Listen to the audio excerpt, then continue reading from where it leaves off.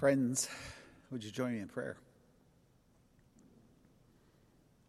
Dear God, thank you for the crazy good privilege of calling me to be the senior minister of Knox Church, to be the pastor for this wild and woolly church of saints and sinners, every one of these humans, precious and beautiful, your beloved community. And today, for one more time, Holy Spirit, be so present with us. May the words of my mouth and the reflections of each and every one of our hearts be good and holy and pleasing in your sight. O Lord, our rock and our Redeemer. Amen. Do you know how weird this moment is? To try to wrap up 9 years of life and ministry with you in the midst of a pandemic, in a nearly empty sanctuary. Thank you for the tech team who are with us. To not see your faces, to have to preach to a camera, to not hear your voices, to not be able to cry together, to hug, to laugh, to join our voices with loud praise to God for all his goodness to us. I hate this pandemic. But here we are, together. So online is the best we can do. Let's make the best of it. How do you take the measure of these past 9 years? In the musical Rent, they sing a song that goes like this: 525,600 minutes. How do you measure a year in the life? 525,600 minutes, of course, is the number of minutes in a year. So in our 9 years together, we've had 4,730,400 minutes. So how do we take the measure of these 4,730,400 minutes? In sermons, in Bible studies, in welcome back barbecues and ministry plans, in meetings and more meetings, in conversations and cups of coffee, in renovation plans and capital campaigns, in tears and lots of laughter, in baptisms and professions of faith, in weddings and in funerals, in truths that we taught one another and learned together, in sins that we committed and harmed one another, in grace that we experienced, in forgiveness that was graciously extended, in bowls of soup, lots of soup, in hospital visits, in prayers offered and songs sung, in retreats and friendship, and of course, in Zoom calls, lots of Zoom calls and live stream services. So many good moments of shared life together. Some of it hard, some of it crazy, most of it really sweet. I think one of the craziest moments of my time in ministry here was when I got an email from the Ontario Registrar of Burial Sites. And they were informing me that on a certain property in downtown Toronto that was being developed, that property was once owned by Knox Church. It was formerly known as the Duchess Street Burial Ground. Well, that developer, as they were doing work on the property, found human remains on that property.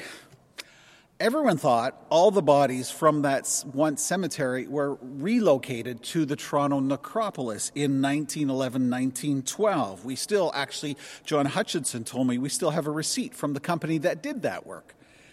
Apparently, a few bodies were missed in the process. And this developer developing that property found 3.5 additional human remains. And so I was called in, and I had to meet with the archaeologists who told me all their ghost stories about what they do when they uncover human remains. And I had to preside over a blessing for that site because contractors that the developer were working would refuse to work on it unless a minister blessed the site.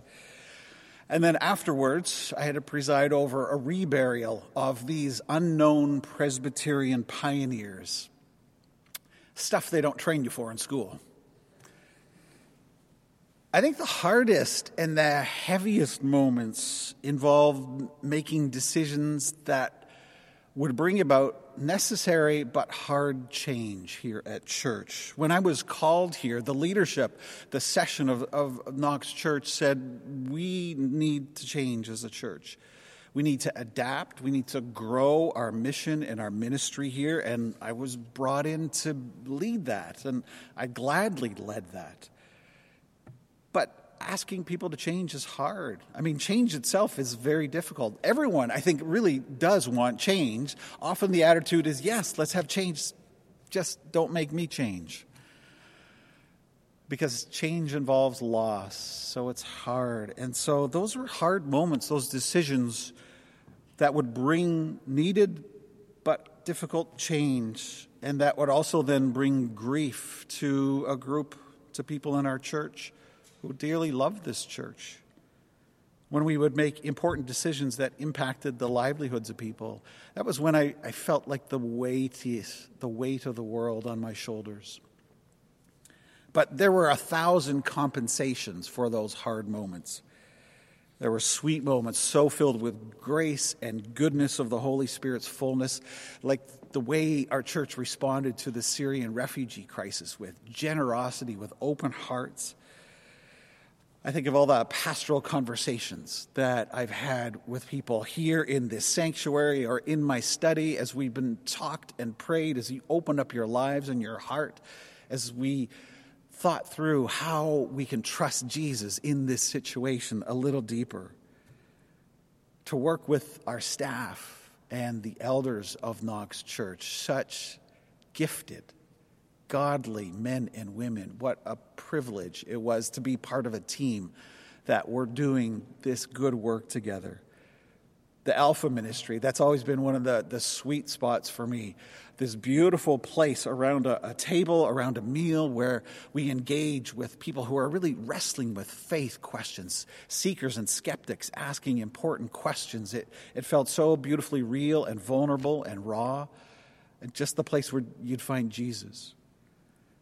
I think probably one of the sweetest moments had to be a baptism, when we baptized one of our Persian sisters on an Easter Sunday morning, and seeing her faith and realizing the staggering level of personal sacrifice she was making to say yes to Jesus. That continues to feed my faith, to nourish me. Such an incredible moment. Paul says in Thessalonians, this beautiful passage from Thessalonians, we loved you so much that we delighted to share with you not only the gospel, but our lives as well. And one of the measures of this 9 years that we've shared together is the good life we've been able to share together. And I understand later in January, we'll have a celebration, a party where we can spend more time on that. And I'm looking forward to that. And so right now, what I want to do is shift more to the other thing that Paul talks about, what a delight it has been to share. And that is the gospel. Because the best measure of this 4,730,400 minutes is Jesus and the gospel.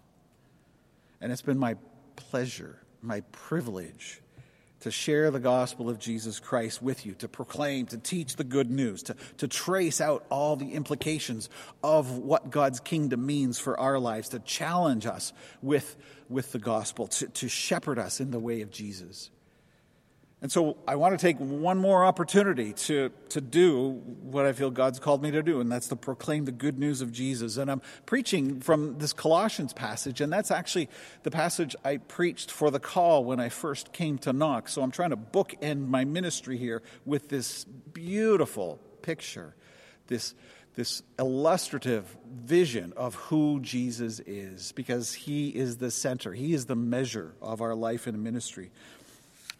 The Apostle Paul writes this: Jesus is the image of the invisible God. So many people in our culture want to know about God. But because God is spirit, because he's invisible, he often feels inaccessible to so many people. We're so shaped by the material world around us. We're so empirically conditioned. We can hardly conceive of understanding something without immediately it being accessible to our senses, unless we can taste it or see it or measure it. So how do we gain access to a God that is invisible? Paul writes, Jesus is the image of the invisible God. He's saying, when you look at Jesus, you see God. The word that he uses there for image, it's a Greek word from where we get our word icon. And so among other things, that word was commonly used to mean a portrait of somebody. In that day and age, they didn't have smartphones or digital photographs, so if you wanted to show a picture, let's say, of your grandkids, you'd have an icon, a portrait done, and you'd show them. That was the word that Paul uses here. He's saying Jesus is a portrait, a picture of God. How do we know what God is like? It's been a great question throughout the ages of humankind. What is God's character like? Who is God like? Can I trust him? How is he going to act with me personally? The problem was nobody fully knew what God was like until Jesus. Until Jesus. Because when you look at Jesus, you see God.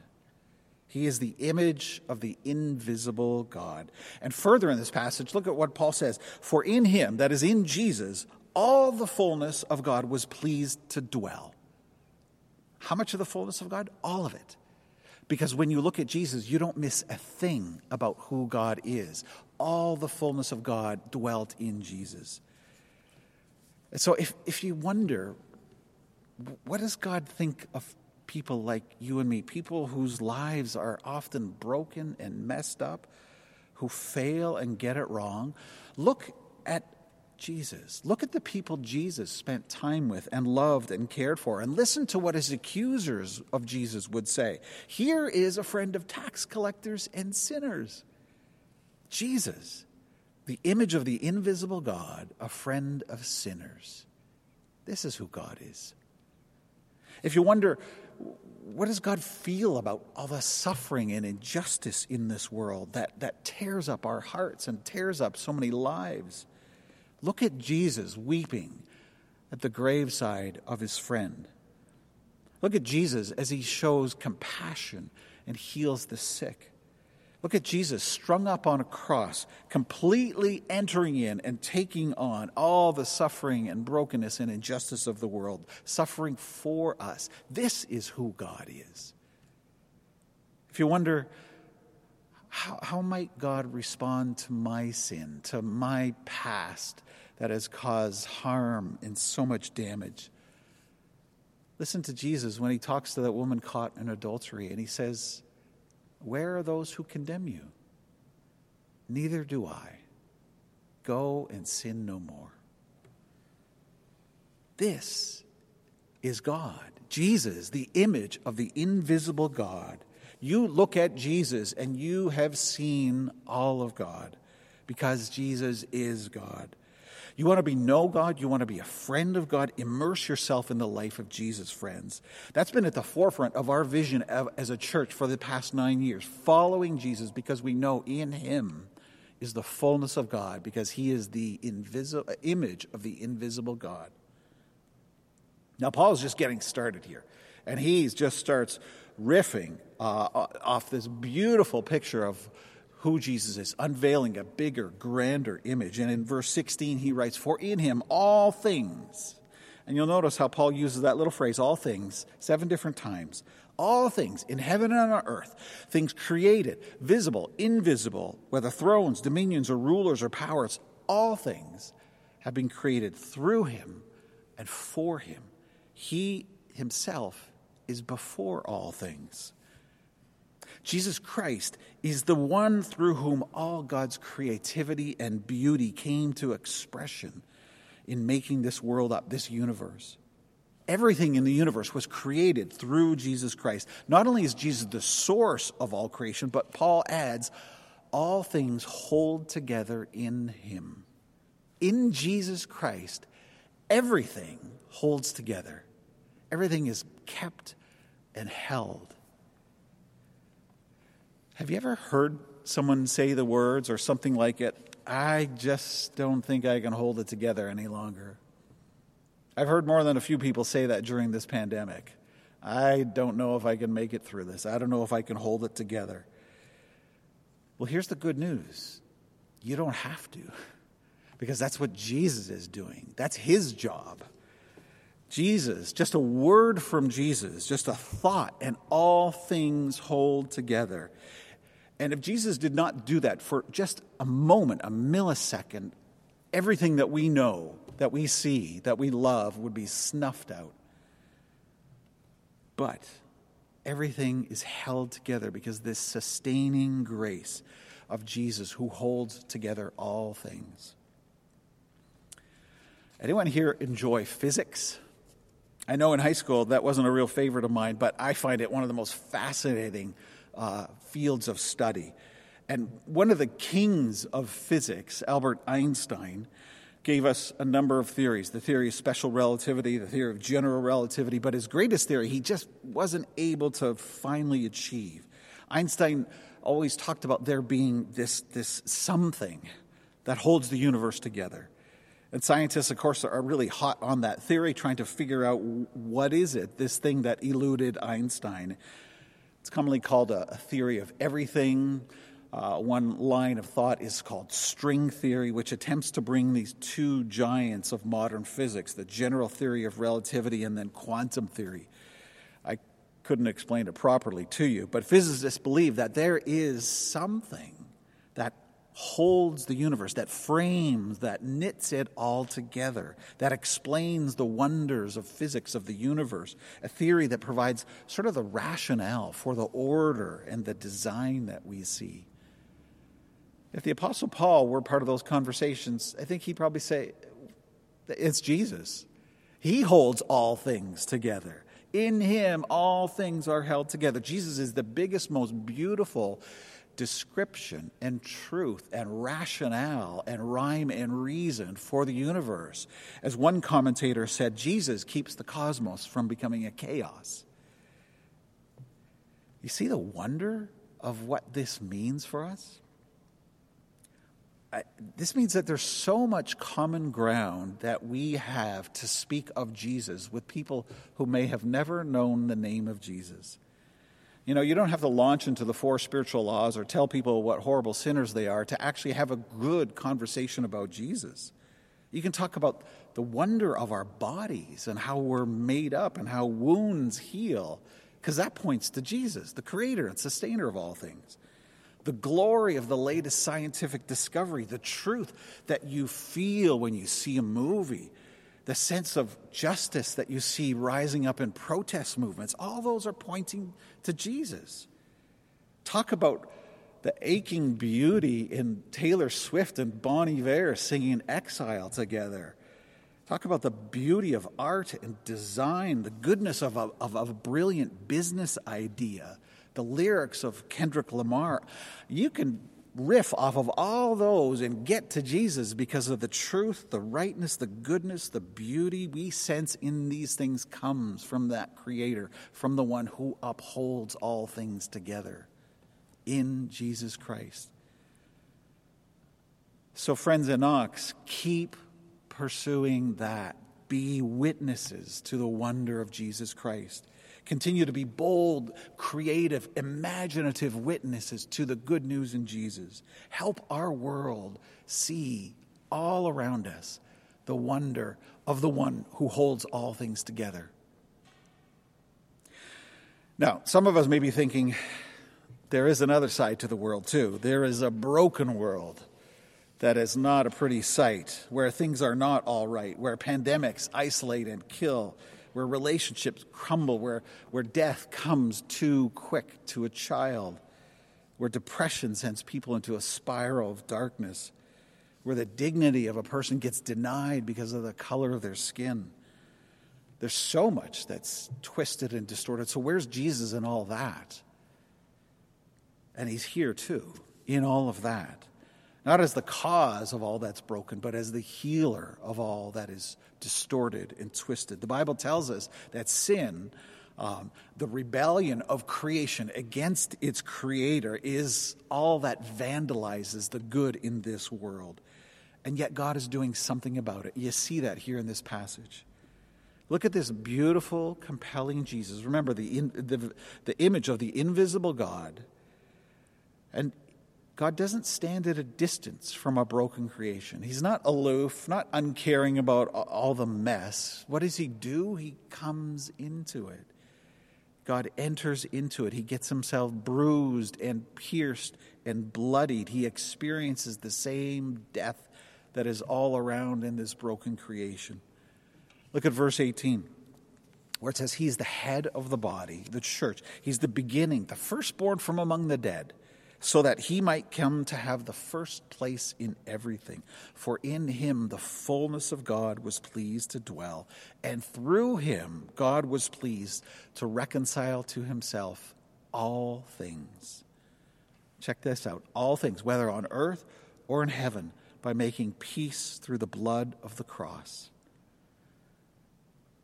The life and the death and the resurrection of Jesus is the key to healing all the disharmonies of creation, all the inhumanities of life. Because in Jesus, God is reconciling everything through the blood of the cross. Again, that little phrase, all things are remedied, reconciled, mended, healed in Jesus through the cross. Just don't pass too quickly by that little phrase, all things. Think of anything that is broken, anything that is out of joint. Jesus Christ is going to put that right. All things. That's the deep hope of Christmas that makes a weary world rejoice. That everything that's broken and bent, Jesus intends to reconcile and restore. The darkness that sits in our own hearts, the loneliness we feel, the isolation, the judgmentalism that can often creep up and rise in our hearts, the frailty, the fragility of our bodies, the antagonisms we feel in the world, the out-of-control consumerism, environmental degradation, racial injustice, all of it is where Jesus is at work and where he intends to restore and reconcile. He's done the work through the cross already. He has reconciled all things in the cross. But now Jesus invites us to be partners of enacting that reconciliation, of continuing that work.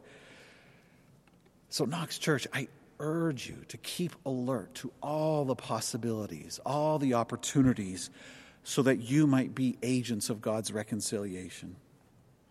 Your spot here in the center of this beautiful but broken city of Toronto is so profound. It is God ordained, and this city needs the gospel of Jesus Christ. So be a generous, be a creative partner to God's redemptive work in the world. This is the Jesus story that we have been living for these past 4,730,400 minutes together. Our story centered in Jesus. And an important part of any story, of course, is a goodbye. To say it well, to say it heartfelt, to say it with full of love, that's important for honoring the shared life that we've had. That word goodbye, we mostly think of it as sort of a sign-off. Something like, so long, see you later, checking out. It is a sign-off, but it's a sign, a signal of something else. What's interesting is that the Bible has no word for goodbye. No one says goodbye. I mean, people parted ways, of course, yes, but no one ever says goodbye. Our word goodbye is actually a contraction of a longer phrase. God be with ye. God be with you. Sort of mashed it together into goodbye. And so when people's lives diverged and God led them to different places, they didn't sign off with, hey, that's all, folks, see you later. Instead, they spoke a prayer. They spoke a blessing. God be with you. I can't be with you, so God be with you. And so God be with you, Knox Church. Because if God is with you, then no matter what you face, whatever else is going on, all shall be well. If God is with you, your circumstances, no matter how good or how challenging, all shall be well. That's what Paul says at the end of his second letter to the Thessalonians. His final words there are, "Now may the Lord of peace himself give you peace at all times and in every way. The Lord be with you all," he says. And that's not a goodbye. It's God be with you. Jesus, when he ascended back to heaven after his earthly ministry, what did he say? He gave his disciples, his followers, you and me, a commission. Go into all the world, make disciples of every nation, teaching them all that I have commanded you. And then he gives a promise. And surely I am with you always to the end of the age. Jesus is saying, I'm not abandoning you. My presence may not be with you always, but I am with you always. It's not a goodbye. It's a God be with you. So God be with you, Knox Church, as you face all the immediate challenges, as you step into the coming days. God be with you. There are good days ahead. I know it. Continue to dream big dreams. Remain true to God. Follow Jesus. Love this city like it's never been loved before. In all its beauty and brokenness, serve the world with the deepest kindness and generosity that flows from the heart of Jesus. Do not be afraid, because there is no situation in which you are without the presence of God. God be with you, Knox Church, so you might continue to be Christ's light in this world, the salt of the earth, a city set on a hill within this city of Toronto, a home, a family for people of every stripe and persuasion, where the least, the last, the lost, the excluded are loved and embraced and come to know the Savior.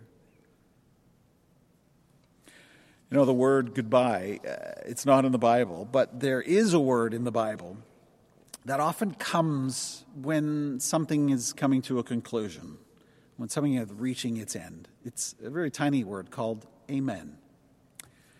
And amen, it is like this really loud yes. It's a affirmation. May it be so. Amen. Scripture says all God's promises are yes and amen in Jesus. It's when we affirm something with our whole being. It's like yes and amen. It comes at the end of something, but there's sort of this leaning forward into this expectation. No, something else is coming as well. At the end of the Bible itself, that's the final word in Scripture. In Revelation, we read, "The grace of the Lord Jesus be with God's people. Amen." And so let's let that be our final word. I'm so grateful for these 9 years together. It still feels too short. 9 years we've had of the joy of sharing our lives and sharing in the gospel. But now we come to the end of our fellowship in this place and at this time.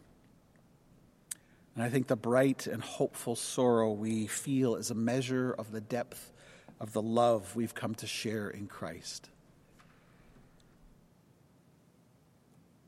So,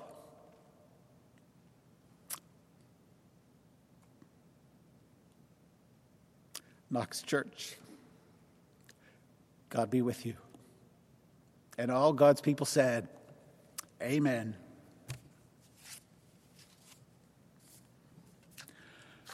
Here's a brief reflection question that's going to be put on the screen. What are you most grateful for from these past years we've shared together?